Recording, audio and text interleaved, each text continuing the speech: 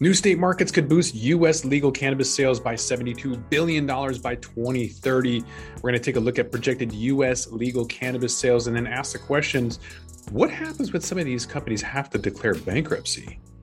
All of that coming up. It's only entertainment. Welcome back to The Talking Hedge. I'm Josh Kincaid, capital markets analyst and host of your Cannabis Business Podcast.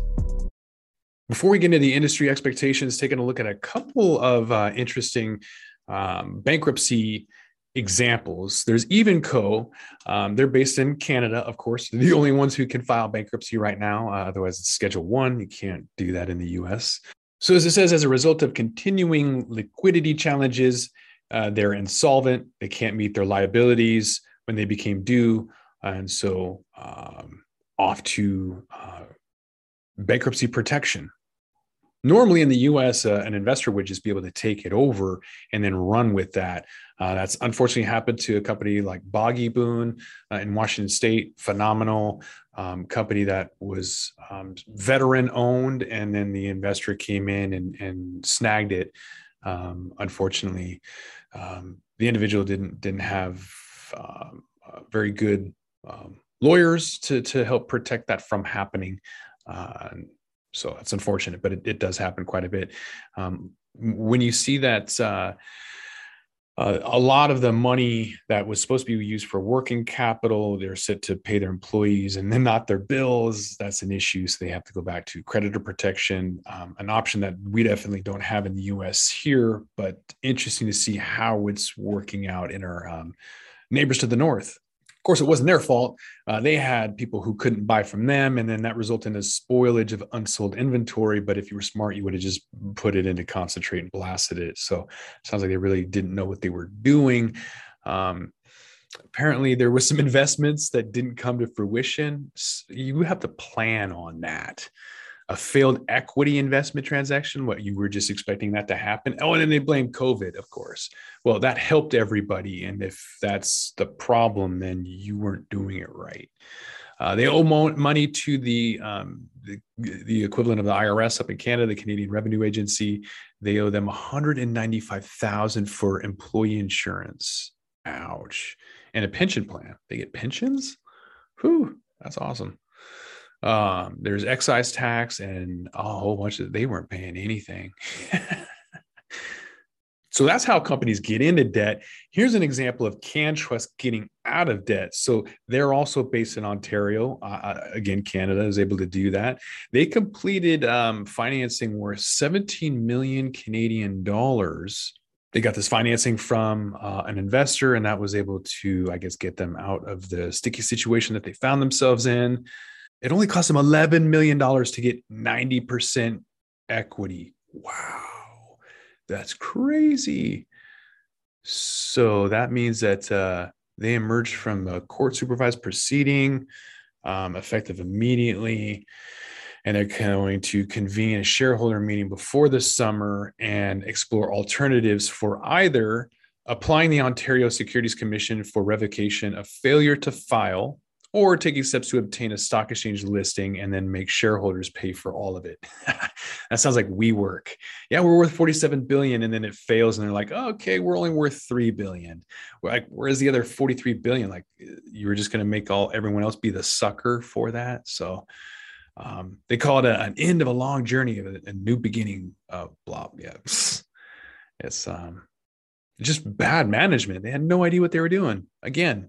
So as we see the normalization of the cannabis industry, filing bankruptcy in and out, and all those crazy M&A transactions, stupid money coming in everywhere, people thinking legalization is going to happen. There's anticipations that the industry will reach a $72 billion valuation by 2030, assuming that, or maybe there was no assumption. I guess I was assuming that this was like legal. This is based on current legal states versus the expectation by 2030. Okay, so that is based on some assumptions that there's going to be some new state markets that are going to legalize and drive those sales past that $72 billion versus last year. There was an estimated 26.5 million, and they're going to expect this year to be around 32 billion. I think I said 26.5 million. That was obviously 26.5 billion last year, and 32 billion this year. So New Frontier Data is expecting 9 states that are going to have some really strong momentum in the medical markets, and then another 9 seem to have some fairly good adult use consumption by 2030. All of them, they expect to have that combined annual growth rate of 14%. Not very high for a compounded annual growth rate, but 72 billion within 8 years sounds pretty reasonable. This report that they have on U.S. cannabis for industry projections from New Frontier Data, take it with a grain of salt. It's typically incredibly optimistic. Now, one of the new VPs, Bo Whitney, hopefully he's going to bring those expectations back down to reality. But in the meantime, take it with a grain of salt unless it has his name stamped on there. The key regulatory determinants that they're looking at for qualifying conditions of medical, some of the activation speed, how that means how fast people are going to from regulatory or not legalization, but regulation to open market. Whenever that happens, that's speeding up quicker. It's going to be dependent on that happening, obviously. Now, if you strip away and just look at same states sales expectations, that compounding annual growth rate is 11%. Which doesn't make any sense because if you add those other 9 states, it's only 14. Still, that's pretty low, even for these guys, New Frontier Data. So they're expecting that as it is, they're going to we should see 57 billion by 2030. So current operating states are going to crush it. That's pretty good. So that's going to increase broader social acceptance. Conservative areas like Arizona that loves their vape pens, but not pre-rolls. We might see some of those products kind of take off with the more normalization and adaptation of general trends. Flowers 40%, but you just don't see a whole lot of it. Or when you do, it's maybe confined to the basement, so nobody knows about it. There's going to be some broader economic developments that are going to impact near-term legal cannabis revenues. Looking at consumers already trying to endure generationally high inflation levels. Federal Reserve is going to have some crazy stuff with central bank digital coins. The supply chain was already screwed. Now we got high inflation. Now there's a war in Ukraine that's going to make gas prices and a lot of other things even more of an issue. You've got a lockdown in China, and then we already just had the Chinese New Year. A lot of things are going to take a long time. I had a car accident. Somebody ran into me before Christmas. I literally just got my car fixed last week. So that was like 3 months. And so if you're waiting on stuff, it's going to take a really long time. There's sustained macroeconomic disruptions that's going to negatively impact the cannabis consumer spending. You're going to have a lower legal market revenues over the near term. So looking at some research from New Frontier Data, rather, they kind of are expecting that cannabis spending is going to be highly recession resilient.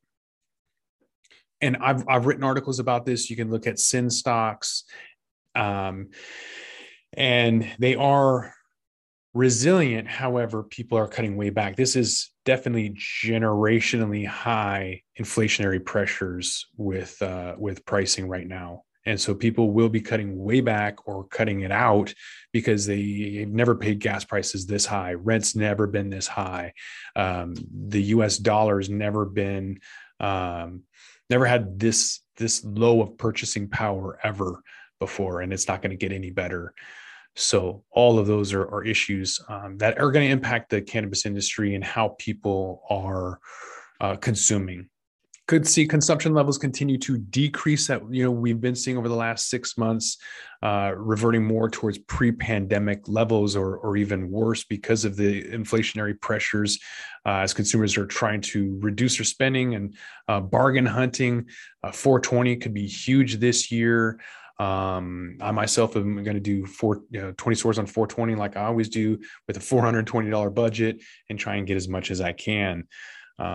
there could be an economic recession or correction or depression. If there is that economic contraction sustained throughout the year, and we see that longest bull market in history come to an end, 2020 revenues are going to return lower than forecasted. Legalization still not going to happen in the near term. And so stock prices are going to take a near term retracement or reallocation, of spending is going to impact these businesses even more than they already are, furthering that M&A cycle as they kind of run out of capital. With that, we're going to roll this one up. I'm Josh Kincaid. This is The Talking Hedge. Don't forget to like, share, and subscribe, or don't, and I'm out.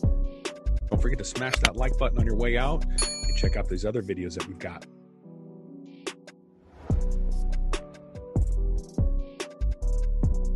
Thanks for listening to today's show. To check out more great cannabis podcasts, go to podconnects.com. Here's a preview of one of our other shows. Hi, I'm Gary, and I invite you to discover the Cannabis Podcast, a bi-weekly podcast focused on a Canadian's cannabis culture.